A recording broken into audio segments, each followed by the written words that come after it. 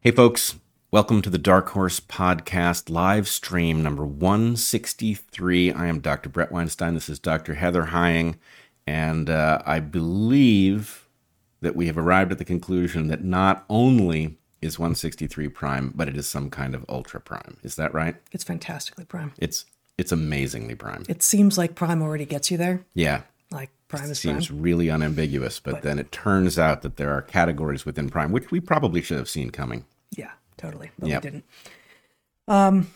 So this week we're going to talk about what's going on in the world a little bit.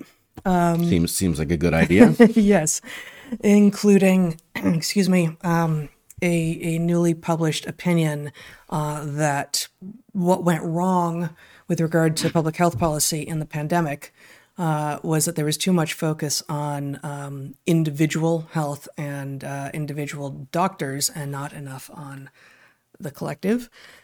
We are also going to continue a little bit the conversation from last week with regard to your framing of the product of science being models, Not computer models, but models. Models with which you can then take out into the world and Extrapolate if that's your thing. as it should be. Yep. Once you start extrapolating, it's hard to stop. Indeed. And then we're also going to talk a little bit about race at the end of the show, right? You have that. You have that in mind. All right. A So race to the finish. not really that kind of race. Is No, it, that you want to talk but it about? is spelled the same way. Indeed. Yes. It's going to be that kind of day, isn't it? It often is. Yes. Yes. Now we know. Now we do know. Yep. Now I also know why the cats have made themselves Scarce because they scared. know. Yeah, and like a anything race to could what? happen. Unless it's a race to tuna, we're not in. Right. No. Yeah. No, Yeah, they're not racing cats. they race. They do. Yeah. They race around, but they don't. It would be hard to get them. You know, that's the thing about herding cats and racing cats has the same problem. Yeah. We follow these live streams with live Q&As. You can ask questions at darkhorsesubmissions.com. I encourage you to check out Natural Selections. This week, I wrote about the age of censorship that we are clearly living in. Oh, I forgot to bring... Actually, Zach, you want to hand me the box set of the Roald Dahl books that I've got on the desk there? We didn't talk about last week, but what had just emerged from the Telegraph in London did an amazing bit of journalism on the newest censorship under the guise of sensitivity readers on Roald Dahl's entire oeuvre. And I went and found this box set that I had bought for our children probably 15 years ago, and went and compared what's in there to what's in some of the new edits, and was stunned in a number of ways. Not just the obvious, like you're dumbing it down, you're erasing history, you're doing things that will make it much more difficult to learn from where we have been and actually become better in the future. But also found some things that struck me in the original as, icky. Like, oh, I don't, I kind of wish that wasn't there, but it's there. So what you do is you leave it there in pieces that are published, and if you're reading it to a child, or if a child is reading it on their own and it raises questions for them, you discuss it. You talk about the things that are in fiction that weren't written literally yesterday, but 10, 15, 100, 200 years ago, and you talk about what that means about how humans change and cultures change and social mores change. If I might add, it is also vital, the key lesson when you go back to something, whether it's Dr. Seuss or Roald Dahl or Mark Twain or any of these things, and you find something that your modern sensibilities shudder at, the real message is you're probably doing that right now, right? You're probably doing something that enlightened people in the future will look back and say, how could they not have seen it? Yeah. But they didn't. Right. And the point is, if you erase that stuff from the stuff of the past, it gives you the impression that we've arrived someplace that we manifestly have not. We may have been headed someplace, and now we're moving in the wrong direction.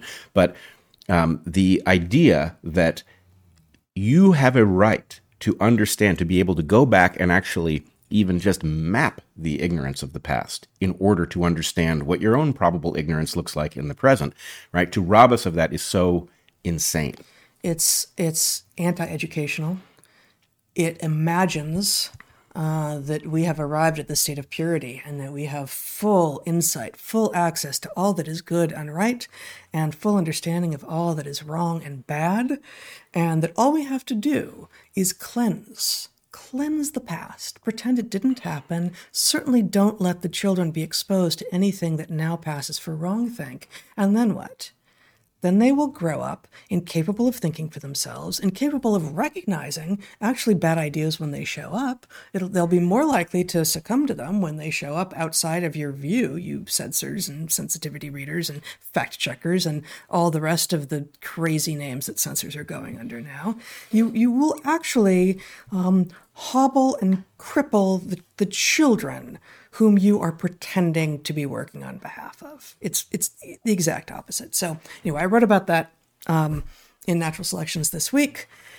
And we want to remind you that we are supported by you, and we encourage you to subscribe to the channel wherever you're listening.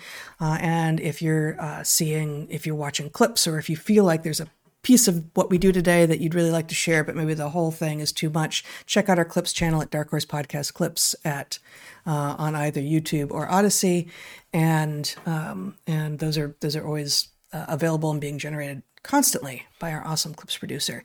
And you can also consider joining one of our Patreons. Tomorrow, at my Patreon, we have our monthly private Q&A, which is lovely, and we interact with the audience there because it's small enough to do so. And you can also get access to our Discord community on either of our Patreons and engage with wonderful people on difficult topics in any number of media. Actually, about 3: text, audio, or wonderful video. Wonderful people on difficult topics, not difficult people on wonderful topics. I think there are wonderful topics. And, honestly, we're all difficult in our own ways. So I imagine that some of the people there might even be considered particularly difficult. And, so might you, so might I. But no, I will stick with the framing of wonderful people on, and not entirely difficult topics, but including difficult topics. Would it be fair to say that I have an easier time being difficult than most people? I really have no idea how easy it is for you. You may be working very hard at it. No, that's a fair point. I think this was actually a reasonable demonstration of the process here, and you did swimmingly. Oh, thank you. Thank you. Well, the cat is in the background wondering what we're on about, and the dog is snoring, in case you hear. That's not our producer. We haven't put him to sleep yet. That's the dog. Okay. And, of course, we have sponsors, all of whom make products or services that we actually and truly vouch for. 3 at the top of every hour, every live stream. And without further ado, here we go. Our first sponsor this week is new to us. It is Helix. Helix makes fantastic mattresses that are supremely sleep-enhancing. We've had our Helix mattress for a month now, and it's amazing what a difference an excellent mattress can make for good sleep. Our animals love it, too. A little too much. Maddie, our Labrador, is not allowed on the bed, and she knows it. But we know that she takes naps on the new Helix mattress when we're not around. Just that good. Okay, to be fair, Labradors will sleep anywhere and eat anything. So maybe that's not as much of an endorsement as you might think, but we can make an endorsement, and we are. Yeah, they're mattress sluts. It's not. They totally are, yeah. I mean, she's sleeping right now on the floor. Exactly. Yeah. Seriously, though, Helix Sleep is a premium mattress brand that offers 14 different mattresses based on your unique sleep preferences. You take this Helix Sleep quiz online, and in less than 2 minutes, you'll be directed to which of their many mattresses is best for you. Do you sleep on your back, your stomach, or your side? Do you toss and turn or sleep like a log? Do you prefer a firmer or softer mattress? All of these are taken into consideration with the Helix Sleep quiz. Excuse me. Once you have found your perfect mattress, it ships straight to your door, free of charge. Then you'll have 100 nights to try it out without any penalty. If you love it, which you almost certainly will, they've got 10 to 15-year warranties on all of their mattresses. Helix has models with memory foam layers to provide optimal pressure relief if you sleep on your side, and models with a more responsive foam, which provides optimal support for stomach and back sleepers. Enhanced cooling features keep you from overheating at night, and every Helix mattress combines individually wrapped steel coils in the base with premium foam layers on top, providing excellent support for your spine and comfort for all of you. Helix has been awarded the rank of #1 mattress by both GQ and Wired magazine, and we can see why. Helix mattresses are made in America at their very own manufacturing facility. They're built for human bodies and built to last. Helix also supports military, first responders, teachers, and students by giving them a special discount on site. We look forward to our Helix mattress providing us with years of excellent sleep. You should look forward to yours doing so as well. Helix is offering up to 20% off all mattress orders and 2 free pillows for our listeners. Go to helixsleep.com/darkhorse and use promo code darkhorse. That's helixsleep, HELIX sleep.com/darkhorse. This is their best offer yet, and it won't last long. With Helix, better sleep starts now. Okay, our second sponsor this week is Ned, a CBD company that stands out in a highly saturated CBD market. Ned was started by 2 friends who discovered that their hypermodern lives were leaving them feeling, quote, empty, bewildered, and disconnected. Something about this way of life, they say, just wasn't working. So they started Ned. You can buy CBD products in nearly every coffee shop or grocery store these days, but Ned's blends stand out. I'm particularly fond of their De-Stress blend. Ned's De-Stress blend is a 1-to-1 formula of CBD and CBG made from the world's purest full-spectrum hemp, and also features a botanical infusion of Bret's favorite, ashwagandha, cardamom, and cinnamon. Someday. Someday you'll go there. Yep. CBG is known as the mother of all cannabinoids because of how effective it is at combating anxiety and stress by inhibiting the reuptake of GABA, which is the neurotransmitter responsible for stress regulation. This combination leaves me feeling a bit easier with whatever comes my way. Many of the CBD companies out there source their hemp from industrial farms in China. Just like with low-quality alcohol, however, low-quality CBD can have undesired effects. Ned is USDA certified organic. All of Ned's full-spectrum hemp oil is extracted from USDA certified organic hemp plants grown by an independent farmer named Jonathan in Peonia, Colorado. Also, Ned shares third-party lab reports and information about who farms their products and their extraction process on their site. These products are science-backed, nature-based solutions that offer an alternative to prescription and over-the-counter drugs. They're chock full of premium CBD and a full spectrum of active cannabinoids, terpenes, flavonoids, and trichomes. Ned's full-spectrum hemp oil nourishes the body's endocannabinoid system to offer functional support for stress, sleep, inflammation, and balance. If you'd like to give Ned a try, Dark Horse listeners get 15% off Ned products with code DARKHORSE. Visit helloned.com/darkhorse to get access. That's HELLONED.com/darkhorse to get 15% off. Thank you, Ned, for sponsoring the show and offering our listeners a natural remedy for some of life's most common health issues. All right, our final sponsor this week is Vivo Barefoot, shoes made for feet. Everyone should try these shoes. Most shoes are made for someone's idea of feet. Vivos, however, are made by people with feet who know how to use them. No matter how many feet you have, these shoes are excellent. Although I should point out it's a small company, they only sell them in pairs. I was just going to say, maybe you could get something special going on, but I'm pretty sure they sell them in pairs. They sell them in pairs, absolutely. Yeah. Okay. One for each. All right, well, word is spreading. Heather was approached this last week by someone who recognized the shoes she was wearing and was asked if they were as good as this person had heard. And of course, they are just that good. Here at Dark Horse, we love these shoes. They are beyond comfortable. The tactile feedback from the surfaces you are walking on is amazing. They cause no pain at all because there are no pressure points forcing feet into odd positions. They're fantastic. Our feet are the products of millions of years of evolution. Humans evolved to walk, move, and run barefoot.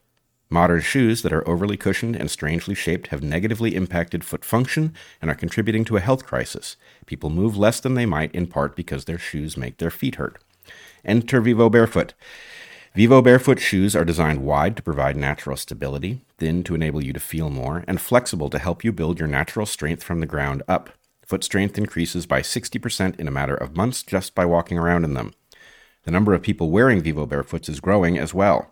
Once people start wearing these shoes, they don't seem to stop. Vivo Barefoot has a great range of footwear for kids and adults and for every activity from hiking to training and everyday wear. They're a certified B Corp that is pioneering regenerative business principles, and their footwear is produced using sustainably sourced natural and recycled materials with the aim to protect the natural world so you can run wild upon it. Go to vivobarefoot.com, use the code DARKHORSE15 to get an exclusive 15% off. Additionally, all new customers get a 100-day free trial so you can see if you love them as much as we do.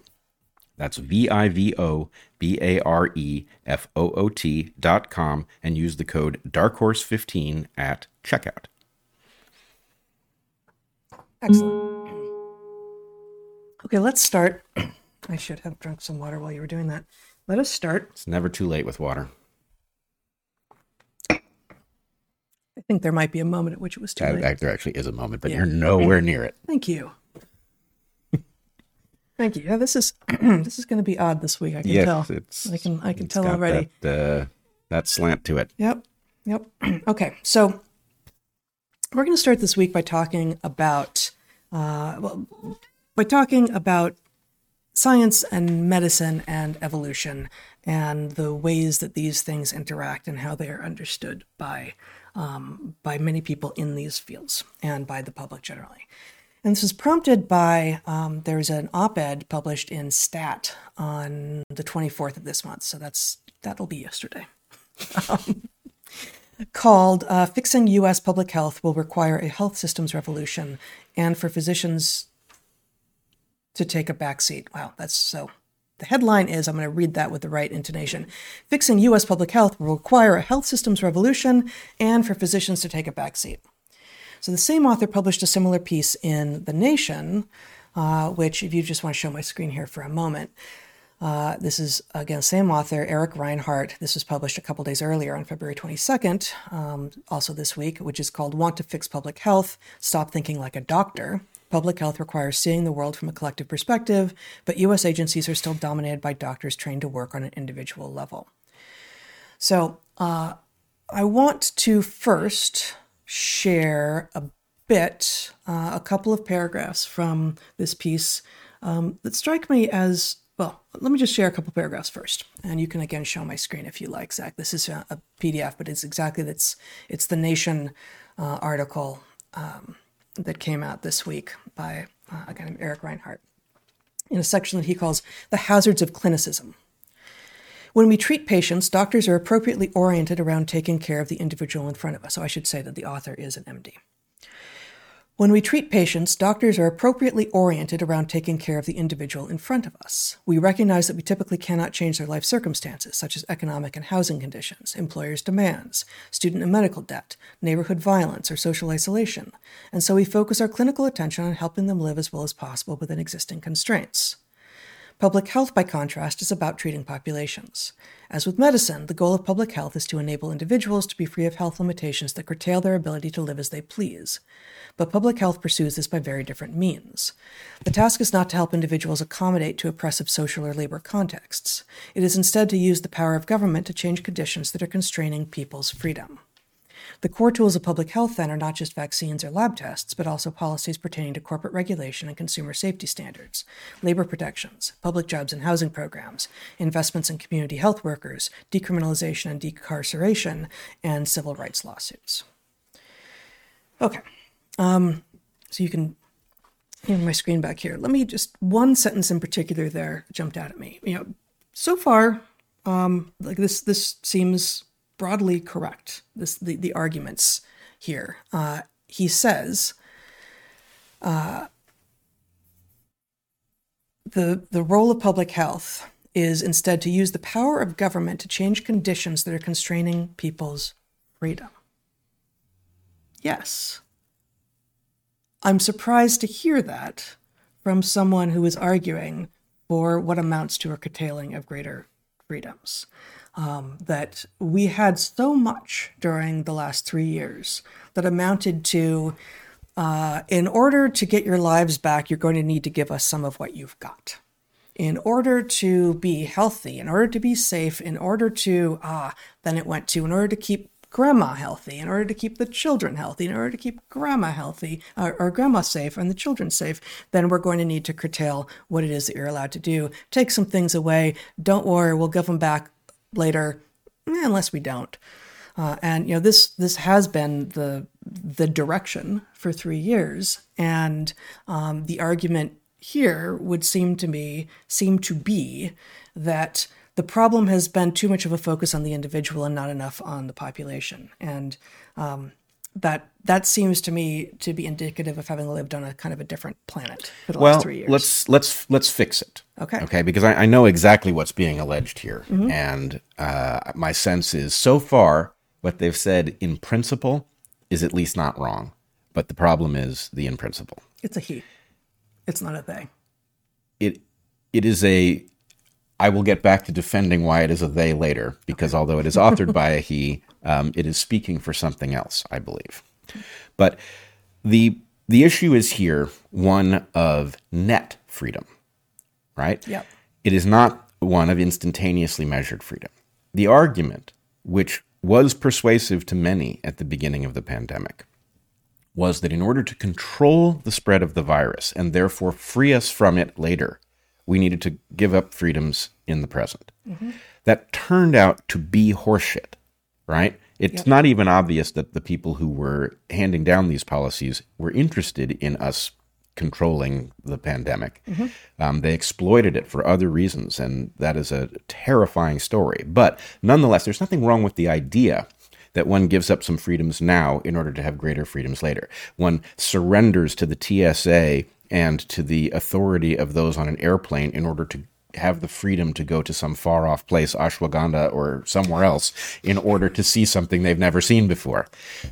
So anyway, the point is, trading a reduction in freedom now in order for greater freedom later is a perfectly rational argument to make.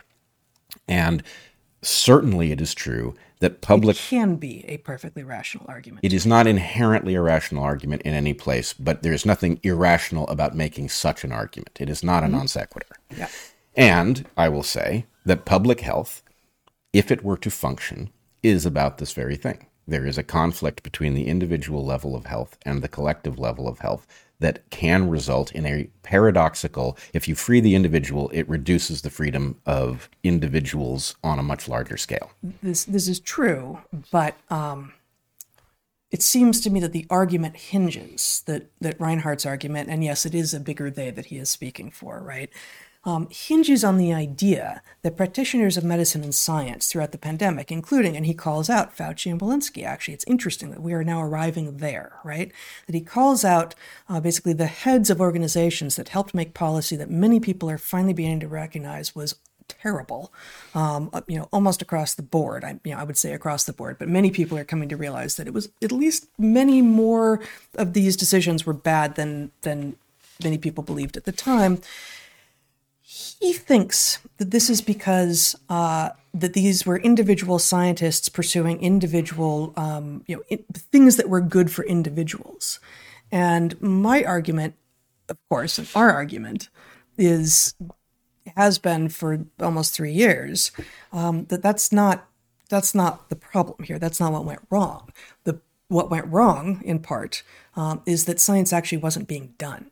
That there were a lot of the sort of markers of science. There was even Fauci declaring that he was science, and there were credentials, and there were papers that looked really sciencey, and when you went into them, they had lots of numbers in them, and all of this.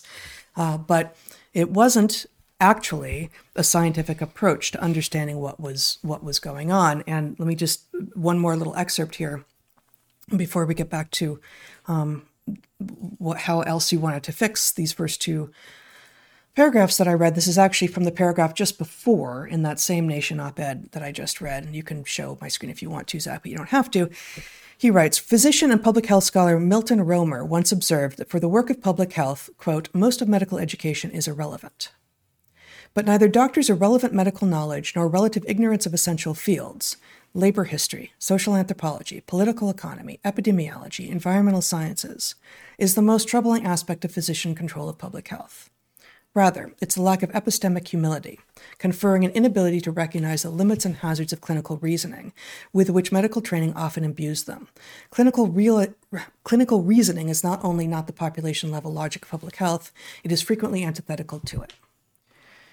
So, this, to me, perfectly encapsulates the problem with the conversation that we have been having, that we have been trying to have publicly, and that so many people, so many of the talking heads, both in and outside of medicine, that are effectively, making or enforcing the public policy that's being handed down to us, is making. First of all, look at the list of things that he thinks need to be included. Labor history, social anthropology, political economy, epidemiology, environmental sciences. Where's evolution? And we'll talk a little bit more maybe before I get into this, but what I want to talk about ultimately here, why this is coming up, is that nowhere in any of these conversations is evolution actually showing up. And what we have been doing for our entire careers, but publicly for almost 3 years now, is revealing why having an evolutionary understanding of the world you're in and how complex that means the complex systems that you're engaging, of and with must be, can actually help you make informed decisions about your life and the lives of your loved ones, and help you be healthier and more productive going forward. So he's attacking the clinical reasoning of Walensky and Fauci. And what I would say is we have seen no evidence of clinical reasoning from them or from the vast majority of doctors who have been in lockstep with things like mandates and definitely avoiding any kind of effective treatment, and things like putting patients on ventilators, as we talked about last week on DarkHorse. This isn't about a failure of clinical reasoning, this isn't about the limits of clinical reasoning to solve public health problems. That may also be true. Like, the fields that he mentions, labor history and political economy, are relevant to a question of how is it, if you're a doctor and a patient comes in and you can tell that their diet is crap, but they live in a food desert and there's no way for them to get good food, what can you do for them? Right? Like, what you can't exactly tell them you need to start eating, steak and avocado if they have no access to steak and avocado, right? So that is a problem, and that is a conflict, a tension between individual level health practitioners and a society where public health is actually in all of our interest. But the problem with the COVID response was actually deeper, bigger, and more fundamental than what he is talking about here. It was a complete failure to think logically, rigorously, scientifically, and in any way evolutionarily at basically every single level. And time again, we got told, stay in your lane. It's like, you know what? If vaccinology and epidemiology and virology and, on and on and on and on, and medical science and all of these things are failing because they are so specialized that they can't tell what is going on. And we are coming in with a generalist paradigm that is evolutionary analysis, and it is time and time and time again able to predict what is going to happen next. Well, then maybe everyone in all of these fields ought to be getting some background and experience in thinking evolutionarily, and we would all be better off. I hate to disagree with you. Do you? Yes, but I've got to take you to task. You're being far too generous. In other words, it's worse than that. No. And I want to resurrect an idea. Some may have heard me invoke it before. It's originally a cybernetic idea, but it is so fundamentally important that it belongs squarely in the center of this discussion. Okay. It is posywid. The purpose of a system is what it does. Okay, and what this says is it doesn't matter. Posywid? Posywid, yeah. Purpose of system is what it does. Right. It's an acronym. Right. What it means is I don't care what that object claims to be doing. I don't even care what the people who built the object think it does. The purpose of the object is what it does. And the reason that this is so important is evolutionary, which is that sometimes even a system that is architected well for a particular purpose, if you build the right characteristics into it, will evolve into something else. And nobody changes the label on it. They assume it does what it always did. So my point is going to be, the purpose of our public health system is apparently to override doctors and inflict dangerous treatments on people that are profitable. I don't know why that's the case or how anybody allowed it to become the case, but it is demonstrably the case. It is the reason that we had a system, and this is the place that I know you know this, I'm not telling you anything you don't know, but the reason that I'm going to push back a little bit is that I don't think this was a failure of our system. This was the success of an undeclared system that overrode the system we're supposed to have, that's supposed to protect the public health. That's quite possible. I feel like they're all related conversations. But the point that I'm trying to make here with regard to Reinhardt, who, as far as I know, I don't know who he is. As far as I know, is trying to make an argument about the collective versus the individual levels of analysis, and he is making a claim that science failed us, that what has been revealed for the last 3 years is that science can't get you there. And what we have been saying for 3 years is, no, you haven't tested that hypothesis yet because science wasn't done here. We need actual science. We need to actually do science. And can I invoke this now? For instance, here's Why We Get Sick, The New Science of Darwinian Medicine by Randolph Nesse and George Williams. Nesse was at Michigan. When we were at Michigan, we actually did, as I remember, we did like a semester-long seminar in Darwinian medicine with him. Yep. And we knew George Williams before his death. Yep. And George Williams is one of the great evolutionary biologists of the 20th century. And this book is critical. This, again, it's called Why We Get Sick, The New Science of Darwinian Medicine. It is the best there is on this topic. And it was published in 1994. It was published 29 years ago. And there is not another book that has come in and continued the conversation. And so Nesse is actually an MD, and George Williams is a PhD in biology or evolutionary biology.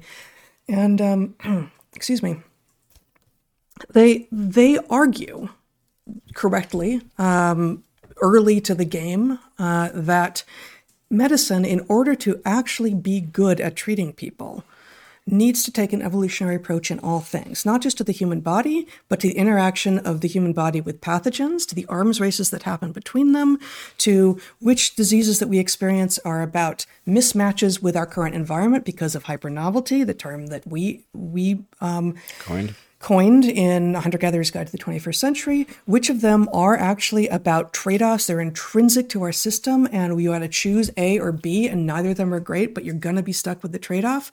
Like, there are different ways that our bodies do fail us, and some of them are avoidable, and some of them aren't, but they can be mitigated. And this book does a fantastic job of describing some of that. So I just want to read a brief excerpt. Again, this is a book published 29 years ago, still the best treatise on the topic of Darwinian medicine as far as I'm aware. So from late in the book, page 236, we have this. Why isn't this is at near the end of the book, in which they've already laid out argument after argument, example after example. Why isn't the body more reliable? Why is there disease at all? As we have seen, the reasons are remarkably few. First, there are genes that make us vulnerable to disease. Some, though fewer than has been thought, are defectives continually arising from new mutations but kept scarce by natural selection. Other genes cannot be eliminated because they cause no disadvantages until it is too late in life for them to affect fitness. Antagonistic pleiotropy, as Bret, you have written about in your work on telomeres, cancer, and senescence. Most deleterious genetic effects, however, are actively maintained by selection because they have unappreciated benefits that outweigh their costs. Some of these are maintained because of heterozygote advantage. Some are selected because they increase their own frequency, despite creating a disadvantage for the individual who bears them. Some are genetic quirks that have adverse effects only when they interact with a novel environmental factor. Second, disease results from exposure to novel factors that were not present in the environment in which we evolved. Given enough time, the body can adapt to almost anything, but the 10,000 years since the beginnings of civilization are not nearly enough time, and we suffer accordingly. Infectious agents evolve so fast that our defenses are always a step behind. Third, disease results from design compromises, such as upright posture with its associated back problems. Fourth, we are not the only species with adaptations produced and maintained by natural selection, which works just as hard for pathogens trying to eat us and the organisms we want to eat. In conflict with these organisms, as in baseball, you can't win them all. Finally, disease results from unfortunate historical legacies. If the organism had been designed with the possibility of fresh starts and major changes, there would be better ways of preventing many diseases. Alas, every successive generation of the human body must function well, with no chance to go back and start afresh. This is a sort of an opaque reference to adaptive landscapes. Finally, the human body turns out to be both fragile and robust. Like all products of organic evolution, it is a bundle of compromises, each of which offers an advantage, but often at the price of susceptibility to disease. These susceptibilities cannot be eliminated by any duration of natural selection, for it is the very power of natural selection that created them. That's the sentence that I wanted to get to here. You will find go into any scientific paper or medical paper right now, go onto Twitter and find the medical professionals and researchers talking about they've got the breakthrough, they're going to cure cancer, they're going to cure aging, they've got the vaccine that's going to stop everything in its tracks, and see how hubristic they are and how the failure to understand that natural selection got us there and it's still working and it's going to continue to move forward in time regardless of what we throw at it. That, this assumption of a stable background onto which we can apply our treatments is not just arrogant, but incredibly weak-minded. Like it really misunderstands the landscape that we're in as an evolved and evolving landscape. Yeah, the medical approach in isolation of an evolutionary understanding results in us being upended again and again by our failure to appreciate the complexity of the system, which we are very unlikely to improve upon, right? We can do certain things. Right. Our best tricks are borrowed from evolution itself, right? Antibiotics are miraculous, but we don't make them. Those antibiotics come from chemical warfare between bacteria and fungi, right? And we borrow them. Surgery, marvelous. But surgery doesn't work on your car. Why not? Because it is entirely contingent on the ability of the body to fix itself after you slice it open and pull something out or modify something. So, it is a recognition of the complexity of the system and the nature of the ratio that makes you far more likely to screw the thing up than improve upon it.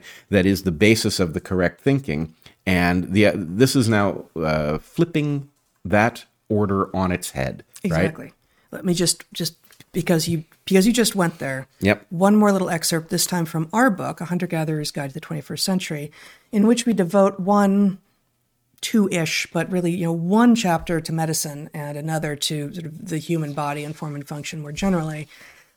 We say in the chapter on medicine, nothing in biology makes sense except in the light of evolution, said biologist Theodosius Dobzhansky. This is famous. That quote shows up in Why We Get Sick in most books that talk about evolution at all. So that's Dobzhansky from 1963. Nothing in biology makes sense except in the light of evolution. We write, medicine is biological at its heart. That does not mean, though, that most medical research being done is evolutionary in its thinking or in the questions being asked. Combine a tendency to engage only proximate questions with a bias towards reductionism, and you end up with medicine that has blinders on. The view is narrow. Even the great victories of Western medicine, surgery, antibiotics, and vaccines, have been over-extrapolated, applied in many cases where they shouldn't be. When all you have is a knife, a pill, and a shot, the whole world looks as though it would benefit from being cut and medicated. And just a reminder that we actually submitted the first draft of this book, and that chapter didn't change much, just before COVID was hitting, just before lockdowns in early March of 2020. That was written before COVID. And it's still true. So go on. So there a few connections I want to draw here, and I want to recover the idea that this is really a they giving voice to a perspective through an individual who has authored this wrong-headed piece. But I want to point out, when we spoke last week about the value, what is produced by science being models that are robust enough to extrapolate from, I want to point out that the idea that we are giving voice to here in a medical context has a famous quote that our audience is very likely to know from a totally different context, from a totally different source, an absolutely non-medical source. And that is Thomas Sowell. Thomas Sowell says, there are no solutions, only trade-offs. Okay? Now, what that means is that, why is he saying that? He's saying that because he is interfacing with a complex system. And the point is, you if you're interfacing with a complex system, you either get this most fundamental point, or you're going to be, making infantile mistakes until you get it, because it's the baseline. If you've got a functional complex system, then the point is you probably don't know nearly enough about the consequences of the intervention you naively think is going to improve things. Yeah. Which then brings us to this question about, and really the title of that piece, right? Doctors taking a back seat. Now, here's the thing.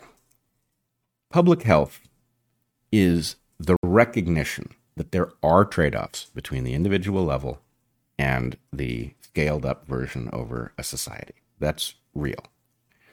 The problem is, how good are we at solving those larger scale problems? And I find it essentially diabolical that they would go after what just happened to us as a demonstration that really we need to double down on public health. Because what they did is they silenced the doctors, right? They silenced the doctors and they did something in lieu of public health, right? It was pharma corruption that spoke as if it was trying to solve a public health problem that caused so much harm. And what I believe that article is, whether the author knows it or not, and the author may well not know it, the author may just simply be following a signal that something needs to be given voice. But that voice is pharma having captured the system, now trying not to be ushered out the door on the basis of all the harm that was done, saying, well, that wasn't real public health. Right? What we really need to do is get rid of those people who screwed up the public health response and do some real public health. It's interesting that actually in at least one of those two articles by the same author, published within a couple days of each other in Stat and in The Nation, he has pharma corruption and perverse incentives, maybe not named exactly that way, but he calls out pharma. Which, is exactly, it's part of why I focused on the Nation article.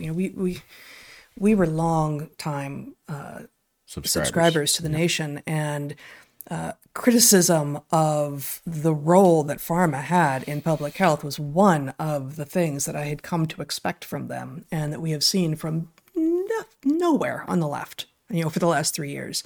And finally, we're beginning to get these little intimations, and, it's going to come with some whitewashing and some disappearing of history and some pretending and some lying. And that's some stuff that we're going to try to make sure doesn't happen by those who would like to pretend that they got it right all along.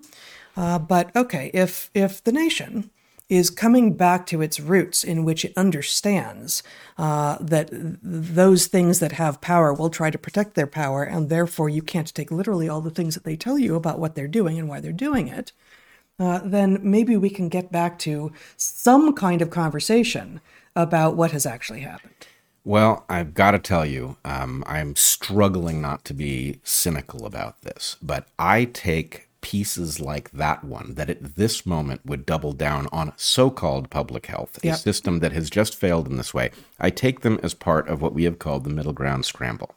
And the idea is nobody at this moment is going to be taken seriously in any conversation if they don't scold pharma.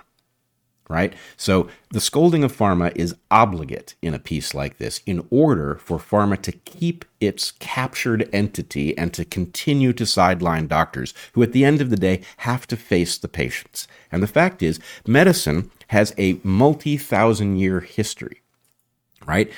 We have some successes in public health and we have some spectacular failures. COVID is a spectacular failure. And so the idea of sidelining doctors after you've just shut doctors up in an effort to advance the public health agenda, which turned out to be a pharma agenda, which did all of this harm, is absolutely insane. And the excuse is basically a, well, real communism hasn't ever been tried kind of excuse, right? We have to start public health, right, after we've paid this huge global price. And the answer is no. Can we at least go back to doctors who swear an oath not to harm their patients?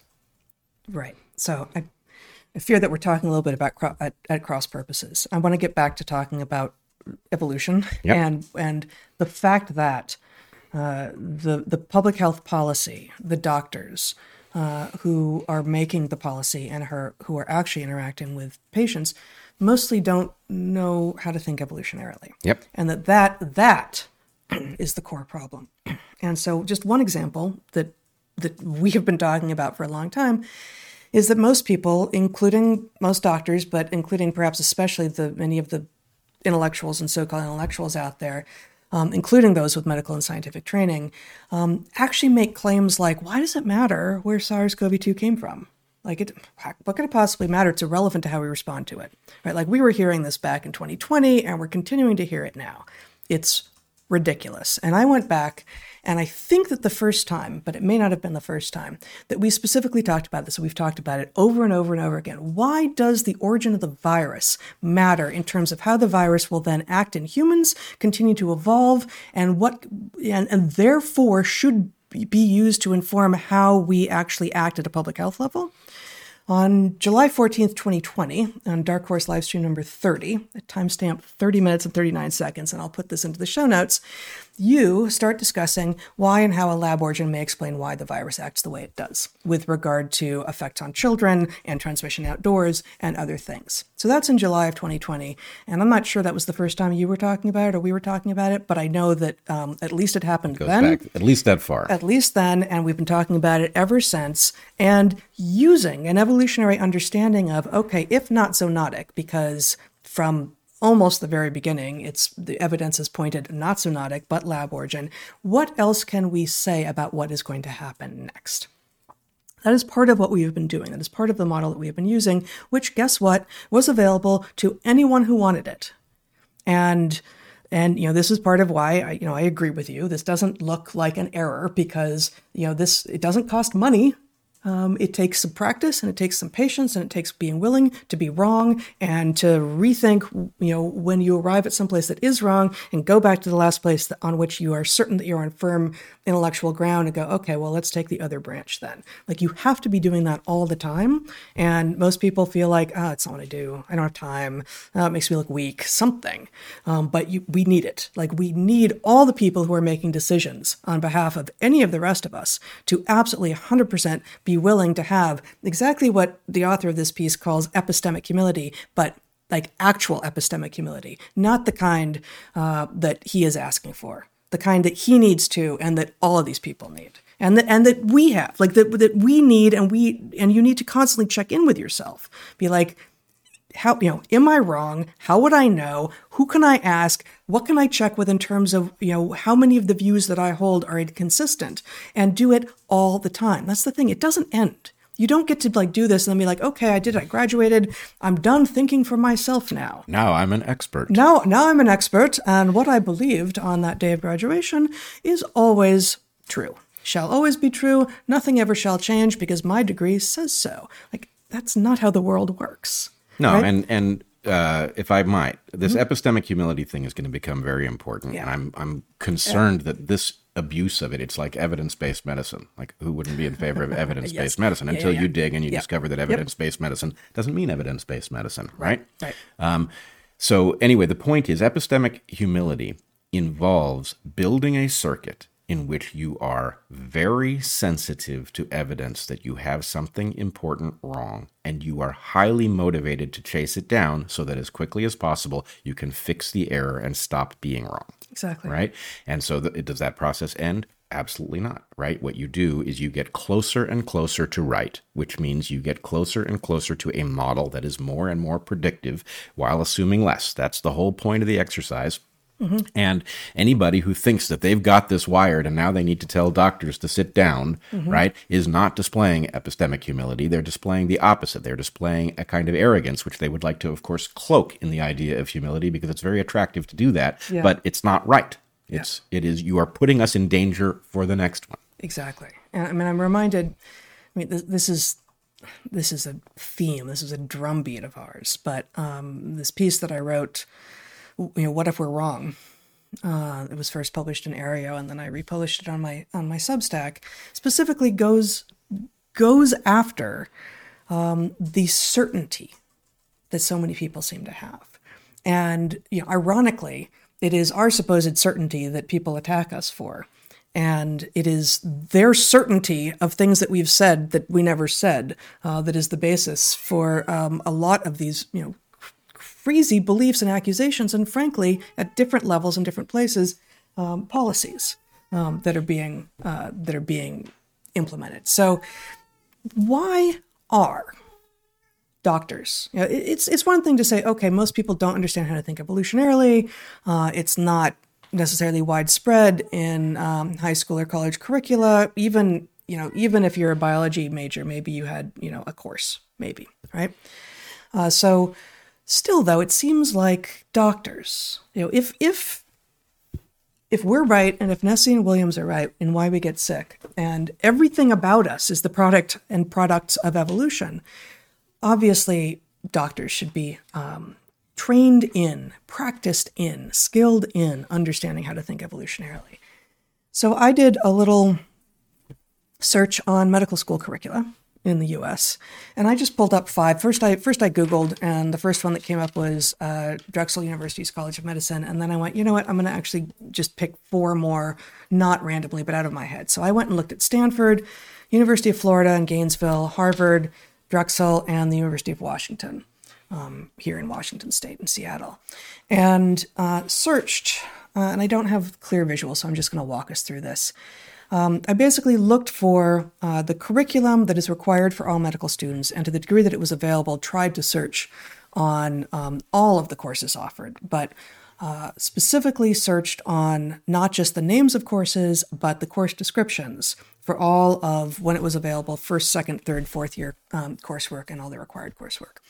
And I searched on the word evolution. And then I also searched on just Evo, because evolutionary, right, could show up. At Stanford, there are many different pathways possible. Every med student takes the same courses the first year. They do have a social justice and health equity curriculum, which is prominently displayed. But the word evolution, and even the root Evo, shows up 0 times at Stanford. University of Florida College of Medicine, the required courses. Year 1, no evolution. Year 2, no evolution. Year 3 and 4, nope, none, never. Okay. Harvard Medical School core courses, no mention. And again, I'm not just looking at titles of courses. I'm looking at course descriptions. I'm searching on course descriptions here. Nothing. The Drexel College of Medicine, nope. How about the University of Washington School of Medicine? No. They make it a little bit harder to assess because they've got all these different pathways, but no. None of the pages I landed on could I find a single. There was one page on one of these sites where Evo showed up, but it was within the word developing, so that doesn't count. Right. Right. So literally 5, and this is some of the top medical schools in the country and some that aren't. 5 medical schools in the U.S. right now with regard to their required, and to some degree, as much as I was able to find it, they're not required, but if you're interested in this, that, or the other, curriculum. Make no mention of evolution anywhere in the coursework. And that's not to say, of course, that some of these classes, once you're in it, might occasionally reference evolution. I assume that they do, but it's that referencing, which is to say, of course, we all know that. And therefore, we all understand that. We are evolved. But frankly, most people who think they believe in evolution don't have any idea what they're doing. They don't know how it works. They don't know how to think evolutionarily. And it's how you get to people imagining that clinical work was going on here with COVID. It wasn't. This was not in any way informed by what we actually are as evolved human beings this whole 3 years. None of it. It flew in the face. Yes. And that is in some sense the story of what we did, is we just constantly checked reality against an evolutionary model, and what was being advised never made any sense, which alarmed us to a greater and greater degree. Yes. I did want to point out, it may or may not be easy for you to find, but that sentence that you said was a cryptic reference to adaptive landscapes. Oh, yeah. It's relevant here if you can find it. I think I can. This was in page 236. Here we go. It's like the last sentence in what you're, or almost. No, it's the previous paragraph, but if the organism, it's 2. If the organism had been designed with the possibility of fresh starts and major changes, there would be better ways of preventing many diseases. Alas, every successive generation of the human body must function well, with no chance to go back and start afresh. Perfect. Is that it? Yeah. Now, here's the reason I want to resurrect that. Again, as with the Thomas Sowell quote that happens to apply to biology, or vice versa, the quote you've just read there is a reference to what you and I would technically call historical contingency, and an engineer might call path dependence. Okay? Now, I want to point out that and by the way, it's not just that 5 medical schools make no mention of it. It's 5 of 5 that you looked at. Exactly. It's, like I could have kept going. you could have kept going. And what I'd be interested my prediction, in, like I would love to have anyone who says, actually this medical school is the exception. Yeah, It would be great to know if it I'd love to exists. know, yeah. I've been saying for I don't know how long, decades, that that medicine is still taught as if Darwin had never published. You have, yes, exactly. And so anyway, why is that? Now I want to give them their due. I want to explain where that initially came from, because it did have a good reason at first. And then it no longer has a good reason, and we are now paying a tremendous price, the non-evolutionary nature of medicine. Okay. The problem is you discover a powerful principle like natural selection. 1859, Darwin finally publishes what he's been working on. The world is suddenly aware of something. It can be sort of summed up in a paragraph, but it's really not clear what it implies about medicine. If you were to say, aha, suddenly we know what we are, surely that impacts medicine. Let's go back and revise the curriculum, 3 weeks after Darwin published. You would be more likely to do harm than good, right? Because there wasn't enough understanding of what the implications, what Darwin had said was too crude. You don't add the new stuff to the core curriculum right away. Right.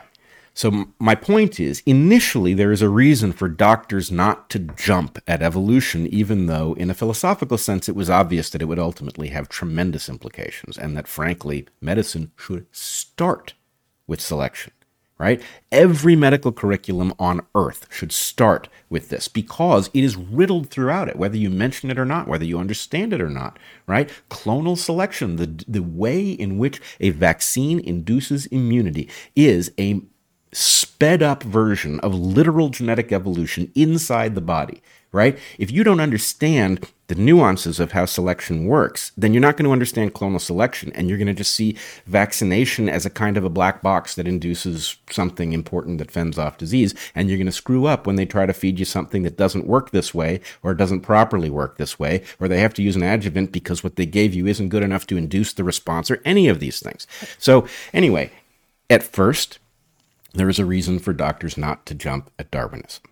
But then it becomes a territorial question, and they get used to not thinking evolutionarily, even as evolutionary thinking catches up and then overtakes medicine with its capacity to say something about what is likely to do more harm than good, right? So we are still dealing with a several thousand-year-old oath to do no harm, but the principle that would allow you to see where harm is before you do it is not invoked in any core way in medical curricula, which is frightening at this point, right? That historical contingency is resulting in us not going back and saying, well, it's 2023.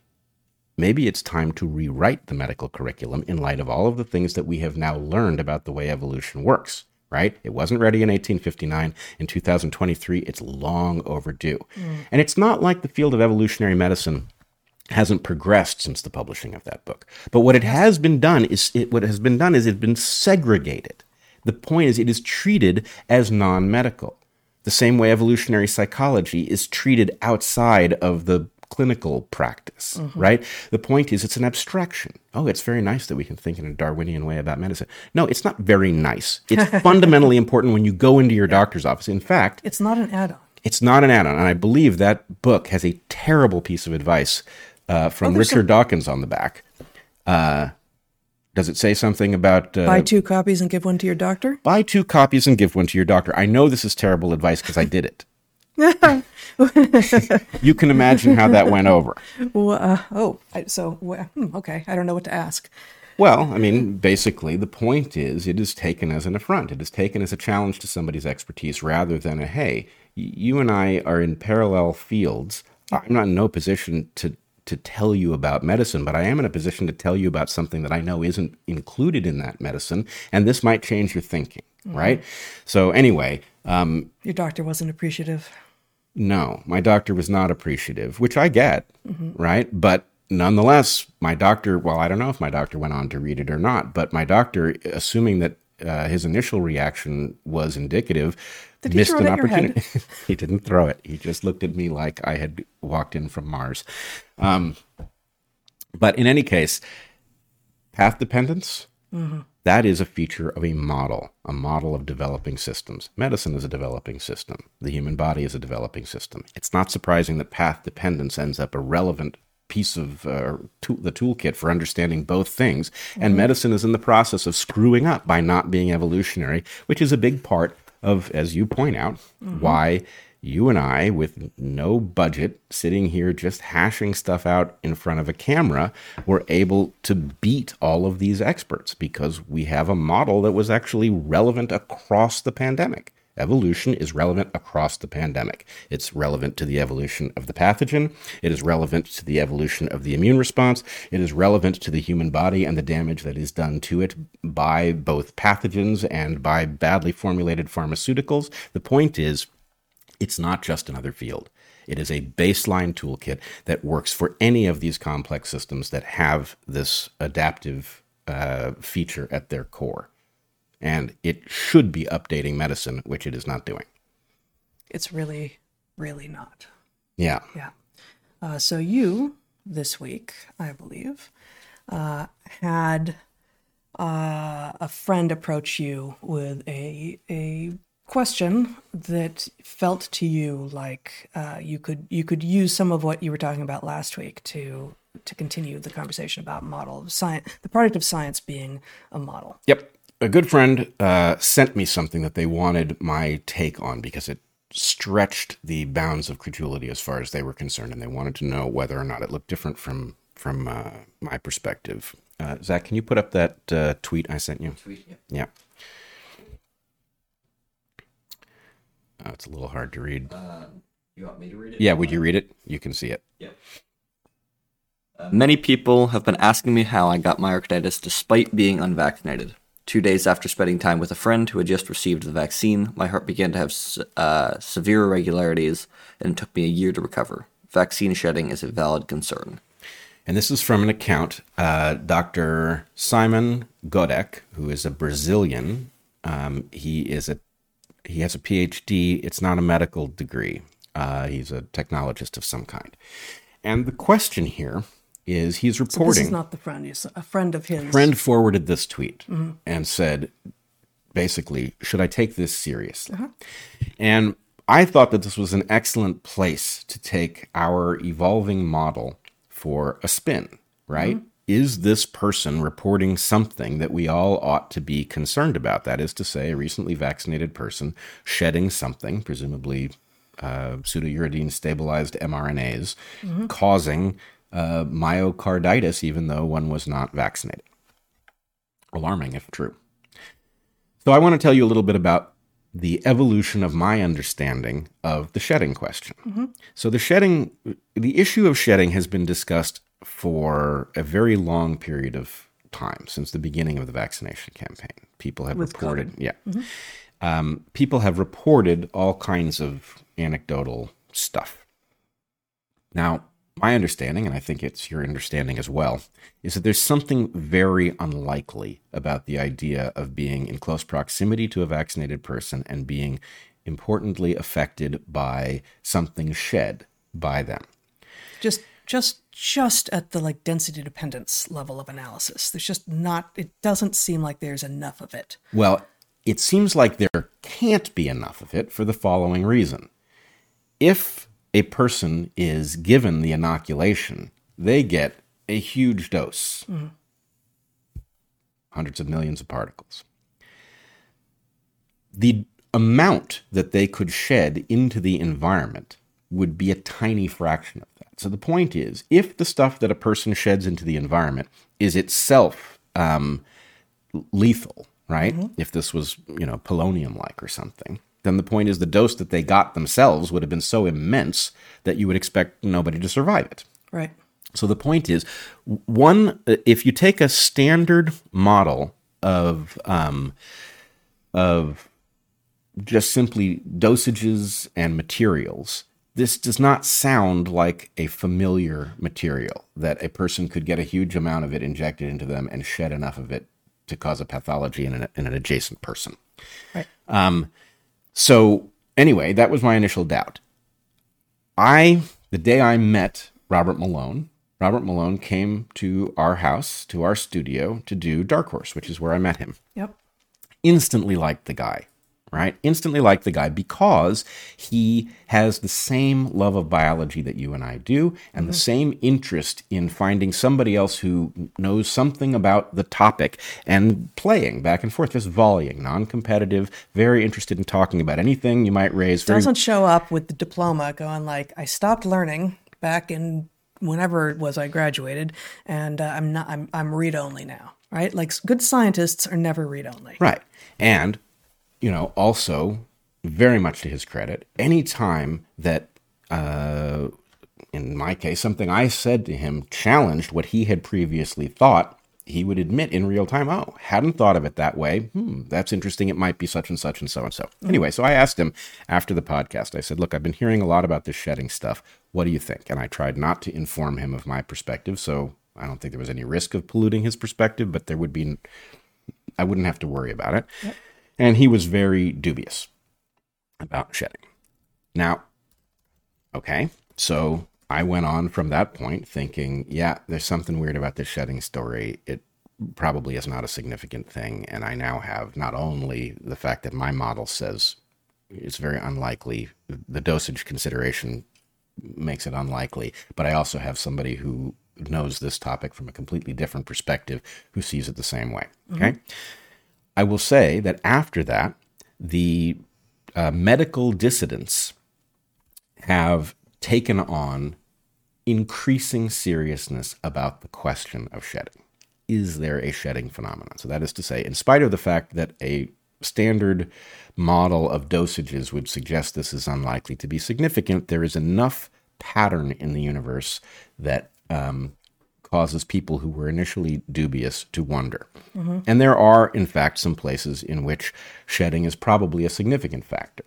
Things like breastfeeding, blood transfusions, and potentially sex, right? Right, but none of those are shedding. Well, they're shedding, but they're not shedding in the sense of, it's fluid exchange. Right, exactly. Fluid exchange is different from shedding.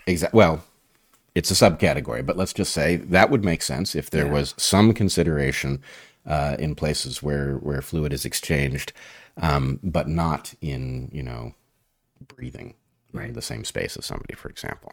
Okay. So in any case, we've updated our model. There are some special cases which might have an important relevance, and I believe, sadly, there is some evidence that suggests there have been some injuries from this. But then we have a claim like the one in this tweet. Now, the one in the tweet, I don't want to fault the person who reports this because they are reporting something factual. Now, I'm in no position to check their facts, but what they're saying is that there was a temporal alignment of their presence with a recently vaccinated person, and then this symptom showing up, which has been shown to be the product of, it's an adverse event that follows mRNA vaccination. So the question is there something going on that suggests the model is incomplete? Is this person actually reporting an adverse event from an inoculation that they didn't get or not? Yeah. And so I never saw this before, and I'm looking for it because I'd love to see what you're talking about again. Here, I will. Zach, would you just put it up on the screen again? The tweet? Yeah. Yep. Okay.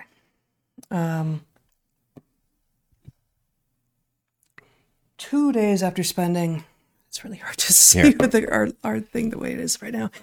2 days after spending time with a friend who had just received the vaccine, my heart began to have severe irregularities, and it took me a year to recover.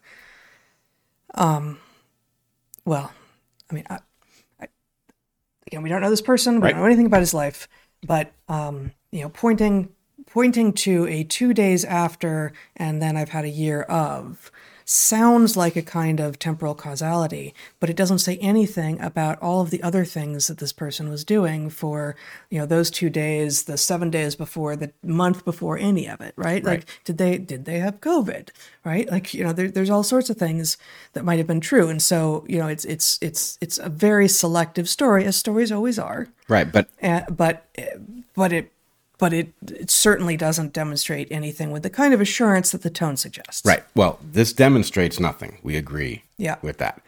The question is, could it be indicative of something? It could. Is it likely to be indicative of something? I don't think so. Now, if we go back to the model of vaccine injury that I presented, the model whereby the transfection of cells around the body haphazardly results in the immune system attacking the cells that are making this foreign protein because the immune system effectively assumes that those cells have been virally infected and it is programmed to destroy virally infected cells. Is that likely to be going on here as a result of shedding?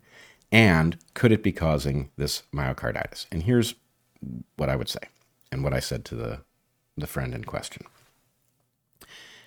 Dosage suggests that that is near impossible.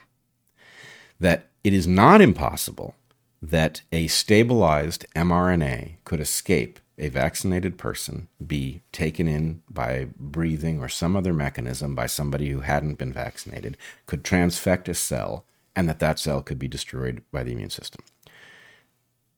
But the point is, the degree of harm that would come from a small number of these instances would be so tiny that it would be undetectable. In fact, when a really good vaccine is based on the technology of attenuation, an attenuated virus vaccine infects cells, and the immune system does kill them, right?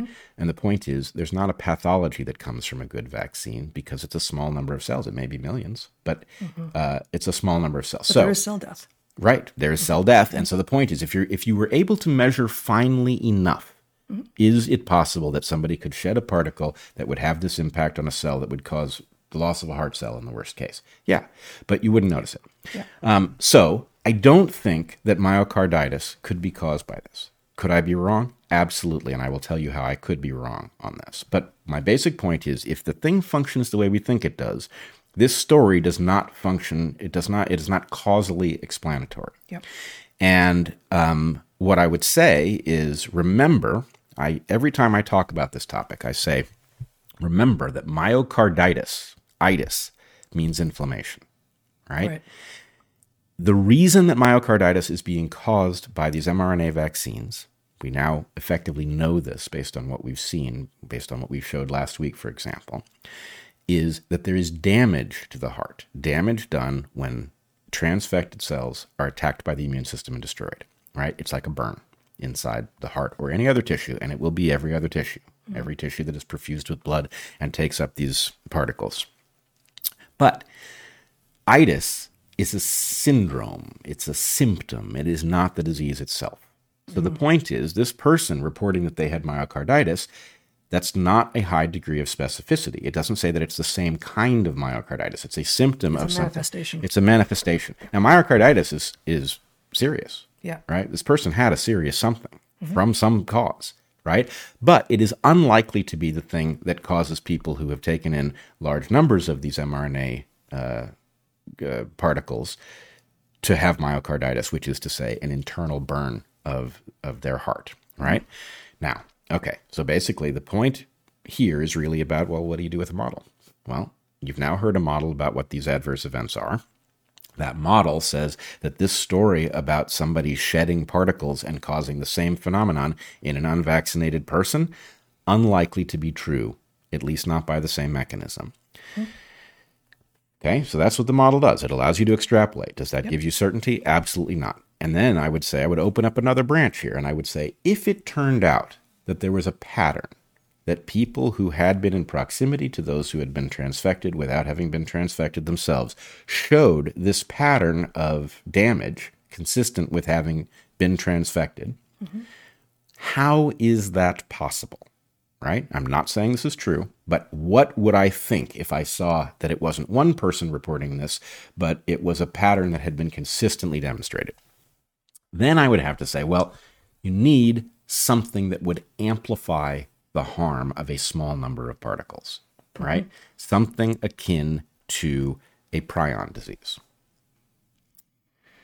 So a prion disease is one in which, and by the way, there is a whole interesting topic to be explored as to whether or not prions are really pathogens or whether they are just a strange kind of self-propagating error, right? But put that aside for a second.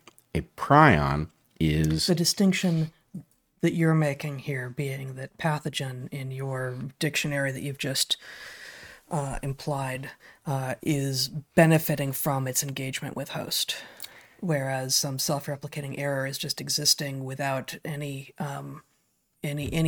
benefit or cost to itself from its interaction with host. Yeah, so really what I'm evoking is there's an evolutionary phenomenon going on when you have a prion. A prion is a folding of a protein that is contagious. In the pathogenic case, you have a misfolding of a protein that causes other proteins with the same sequence to misfold the same way.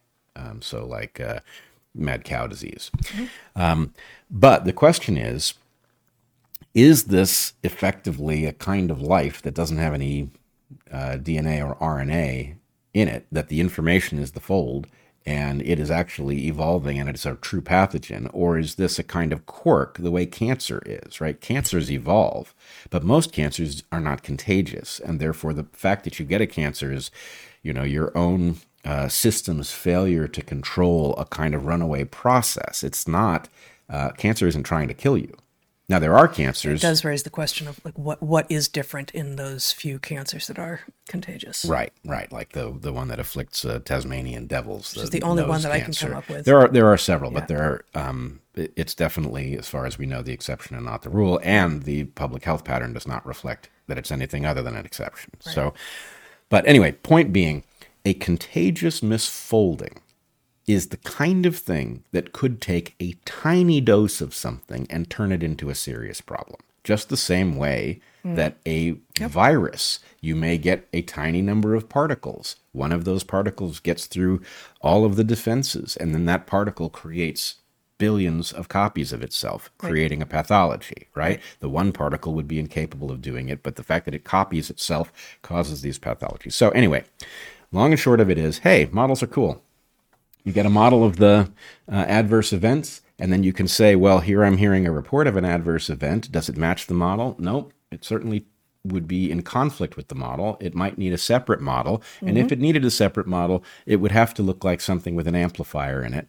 So let's assume this is a odd coincidence of a person who just happened to get myocarditis from some other influence that temporally was unfortunately connected to their proximity to some transfected person. But should the pattern turn up in a systematic way that demands an explanation, where to look for explanations? Amplifiers. Amplifiers. Good. Yeah, I think that's an excellent example of how to use the model. So I'm going to keep on punting because you wanted to do a bunch of stuff this week, and you're up next. You're up next. Okay, next we will annex Europe. Is that what you mean? No. Not even the Sudetenland?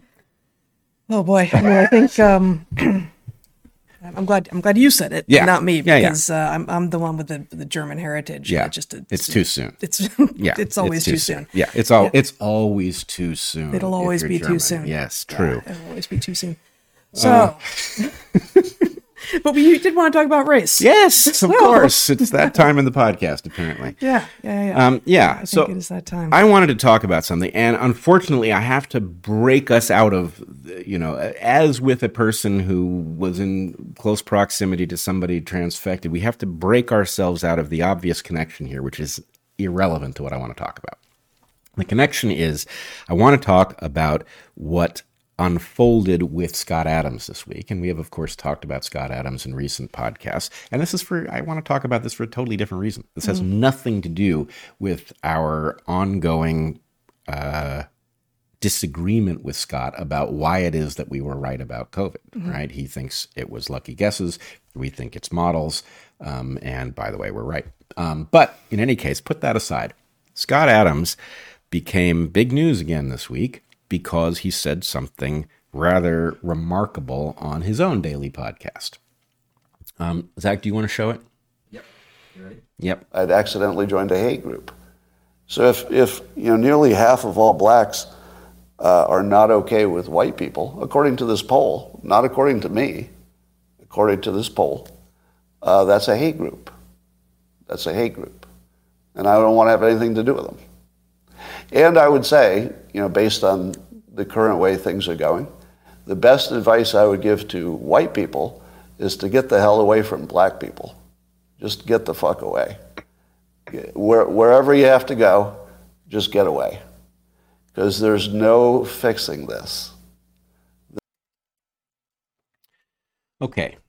Now, I want us to put aside our initial reaction to the content of what he says. It's very shocking, right? He's effectively arguing for a kind of segregation, self-segregation by race.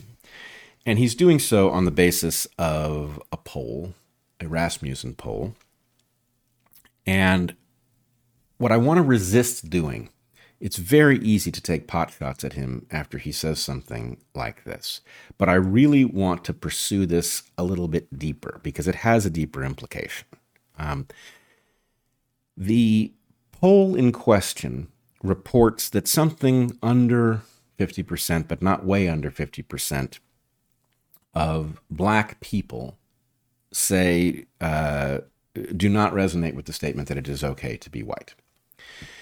That's the thing? Yeah. Do not resonate with the statement. They do not agree that it is okay to be white. Okay. 47% with 95% confidence that it's within 3 points. The same poll also asked whether or not... But so people who aren't white are being asked, is it okay to be white? Yes. Not, is it okay? I'm confused. Well, I mean, it is a confusing moment that such a question would make any freaking sense is an odd Yeah, fact. I mean, sure, at one level, it's like, okay, we have a poll for you. Is it okay to be human? Like, what? I am. And, right, so is it okay to be an earthling? What? Yeah, but right, but no. I don't get. Was this a poll that was sort of across all Americans, and then they also took data on race, and Yep, it was a tiny little poll, 1,000 people total. Yeah, of which some fraction of that were black people. yep, Of and which almost half of them said, "I do not agree with the statement. It is okay to be white." correct. Now the same poll Okay. asked, can black people be racist? And 79% agreed that black people can be racist. So 79% of the entire poll, or of black people? I believe 79% of black people. I would have to go back and look carefully. But nonetheless, this is a tiny poll, okay? A tiny poll and with a suspect methodology. Very easy to screw up a poll that is a combination of a phone poll and a online survey, right? So not a huge study. Sounds total garbage. Yeah, total garbage. But yeah. nonetheless, it's 2023, right? Somehow we have landed in a place where the question of whether or not it is okay to be white is somehow not laughable on its face. So that is an interesting fact. Well, I mean, so this is going to seem totally far afield, but I did not see this. I'm not familiar with this. Obviously, I don't know anything about the poll, but the idea that okay, the methods are garbage, and the question being asked is garbage as well. That sounds like, oh, where have we seen that before? That sounds like medical research and scientific research. Not only is the question you asked nonsensical in the context of the environment in which we are living, but also your methods had absolutely no way of determining whether or not, absolutely no way of answering the question. Right. Well, let's just point to one obvious bias here. Okay, the survey will obviously be biased in the direction of those who are more likely to voice an opinion, right? And so it may be that opinionated people are heavily biased in the direction of having an extreme view, for example, and that this doesn't in any way represent the sum total. Most people might just think, well, yeah, of course, why would I participate? What does that question even mean? Yeah, what does that question even mean? So, but the reason that I raise it, there is a podcast that I did at the very beginning of DarkHorse, long before the live streams, I believe, in which I pointed out that one of the hazards of the woke emphasis on race and the demonizing of the concept of what they call whiteness was that it was going to drive white people together, and that was going to be a disaster, not only for everybody, but especially for people who aren't white. That this was going to effectively take this potentially powerful, lineage or pseudo-lineage, and it was going to inflame it and cause it to gather. And because it's a majority, compared to the next largest lineage in the U.S. at least, that was going to be an extremely dangerous thing to do. So it was a warning from me saying, don't do this. This is dumb, especially if your concern is the well-being of people who are from minority populations. You are creating the very coalitions that you would have us believe are the most dangerous coalitions that exist. Right. And Scott Adams is giving voice to the thing that will cause people to gather. What he says in this clip is literally, look, if people aren't okay with white folks, then I suggest white folks get away from them. Now, he screws up. What he said, and he should recognize it, is deeply un-American. It is deeply un-American that we should be getting away from some population, because among the many special things about this country, perhaps the most special is the experiment in which we attempt to put aside lineage-level considerations and to live together as a collaborative people. Right. And so what he's saying, I just want to get away from those people if they're not cool with me, is exactly the opposite of what his response should be as a patriotic American. His point should be, holy hell, if that's real, what can we do about it? Right? I would also point out that even if the poll is accurate as they did it, like let's just say that none of the methodological considerations end up being important and that it is somehow representative, well, it still means that a majority of black people do think it's okay to be white. And so the idea that the right reaction to a large minority of any group coming to this also deeply un-American conclusion is to abandon the entire population and go isolate in your own racial group is insane, right? The point is, this is an all-hands-on-deck moment, right? We need to confront the woke ideology that is attempting to demonize so-called whiteness, and we need to confront this instinct to, well, if that's what you're going to do, then we're going to X, right?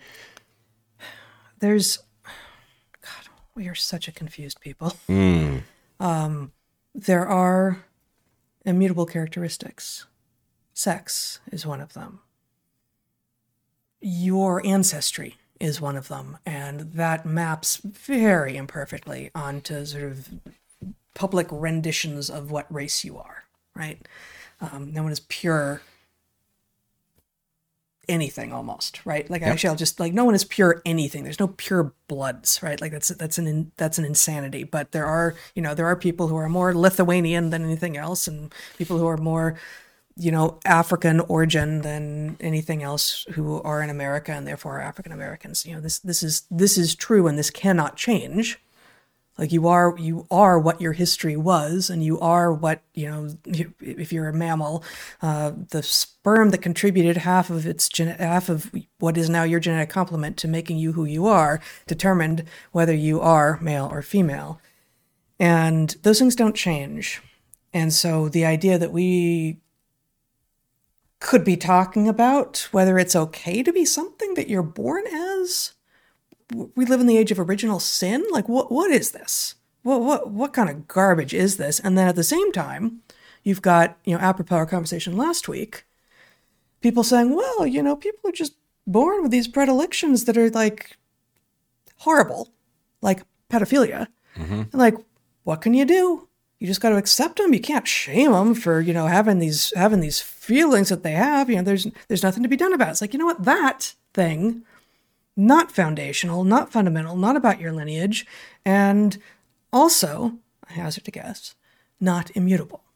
So no, we don't use shame. We would never advocate for shame around something that you are born with. It is something. It is fundamental to who you are. And instead, we've flipped these things. We're shaming people for their lineage. We're pretending they can change the sex that they are. And we're embracing people's kinks, which are fundamentally bad for society. 1, 2, 3. Wrong, wrong, wrong. Like, how did we get here? You know who has a really good model that helps sort this out?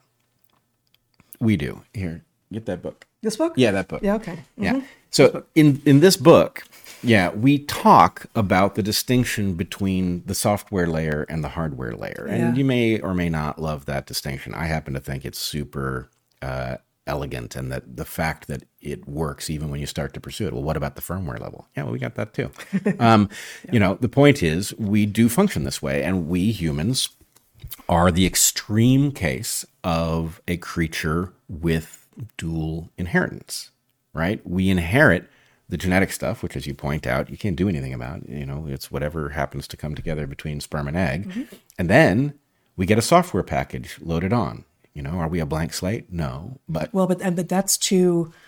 I think in part people get confused because the software-hardware analogy isn't perfect, because the software is the mutable part, the fungible part, the plastic part, right? The software from, day one is beginning to be informed by the environment. Well, I guess on day one, you're still up maybe in the fallopian tubes. I don't remember exactly the timing, but call it, day 14 of a zygote, and the uterine environment is affecting how development happens.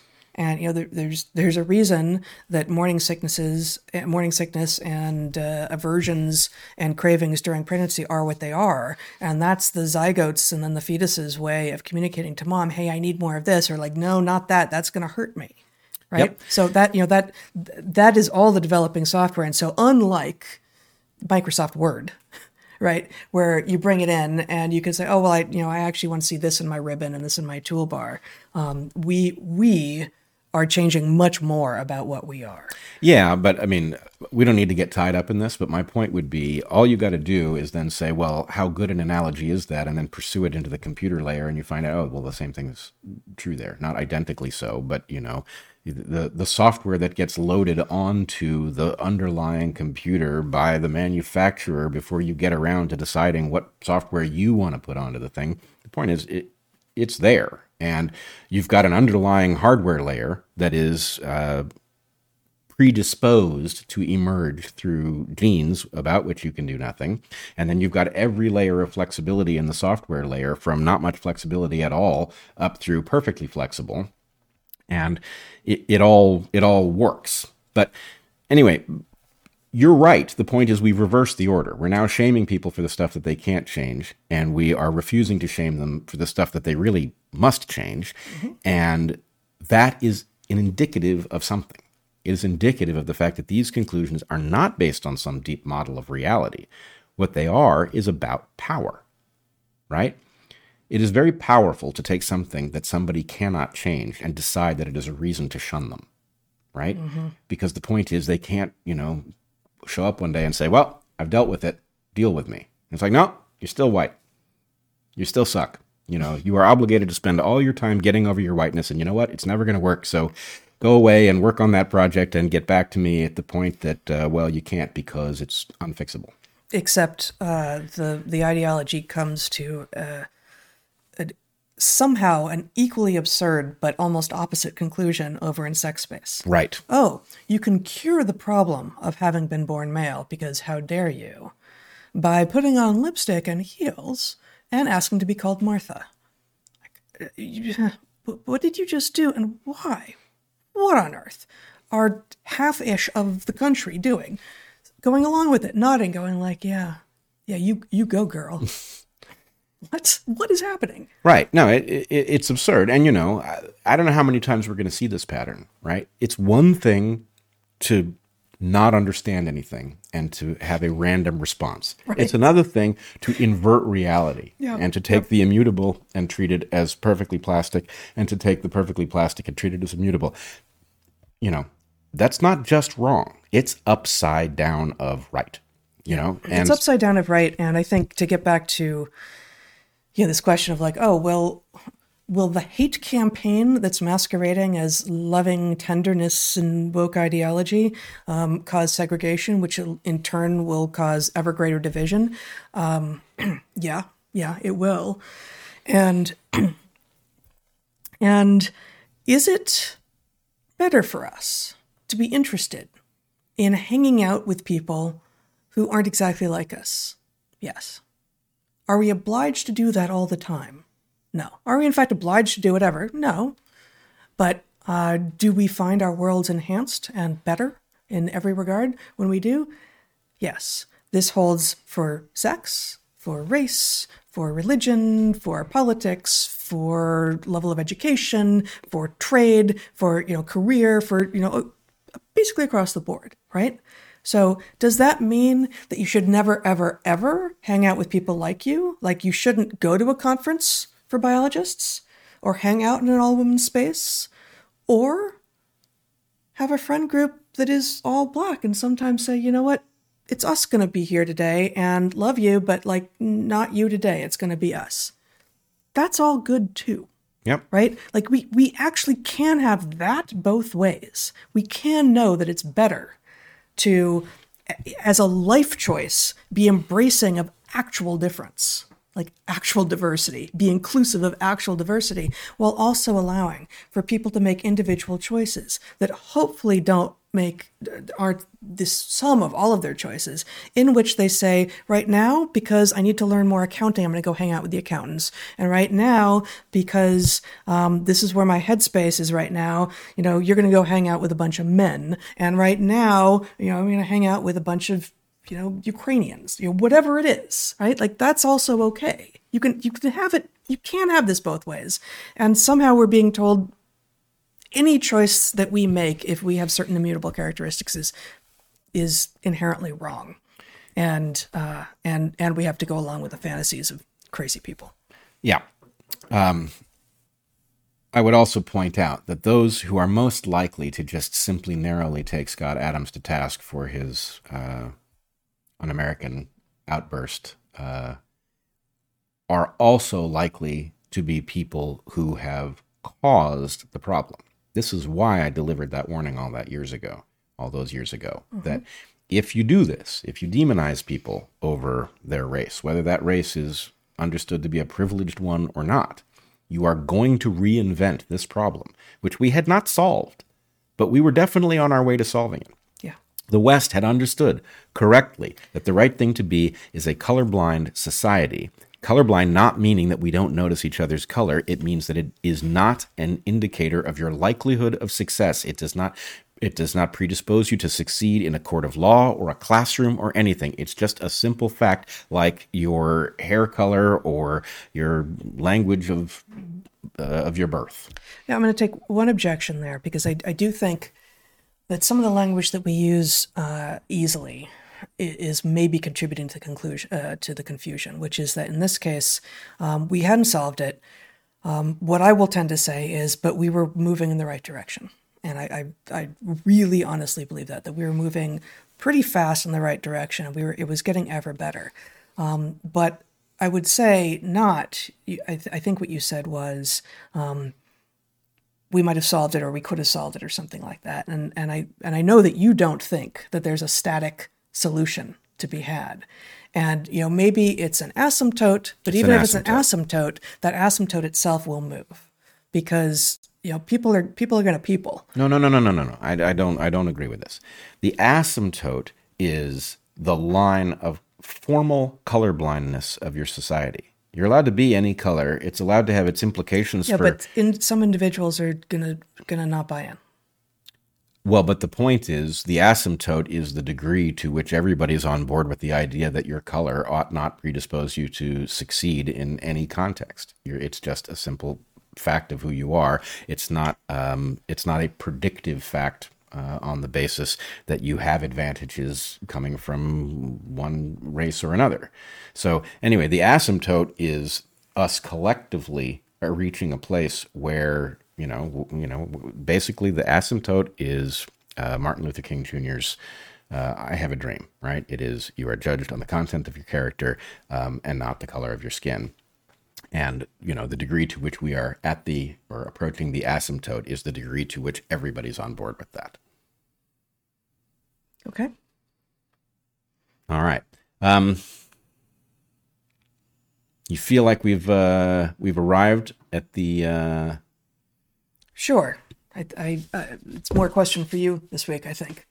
Feel like you got where you wanted to go? Yeah, I think we've done it. All right. So we will come back with a live Q&A in about 15 minutes, and we will also be back a week from now. In a week, when we come back, we will not be doing a Q&A next week, but we will be back at the usual time doing our live stream on Saturday at noon 30 Pacific. In the meantime, if you have questions that you want to ask in the Q&A, you can ask them at darkhorsesubmissions.com. If you want to join us for a more intimate conversation for 2 hours starting at 11 a.m. Pacific tomorrow, that's Sunday, February something, 26th. Undoubtedly. Yeah, it's going to be February. Yeah. A couple more days. I think it's the 26th tomorrow. It must be, yes. We're going to be doing that at my Patreon. And I think actually more than usual in this conversation, we brought this book up a lot here. So I'm off screen. There we go. It's Hunter Gatherer's Guide to the 21st Century. We encourage you to read it. It's available in all sorts of languages now as well. Until we see you next time, be good to the ones you love, eat good food, and get outside. Be well, everyone.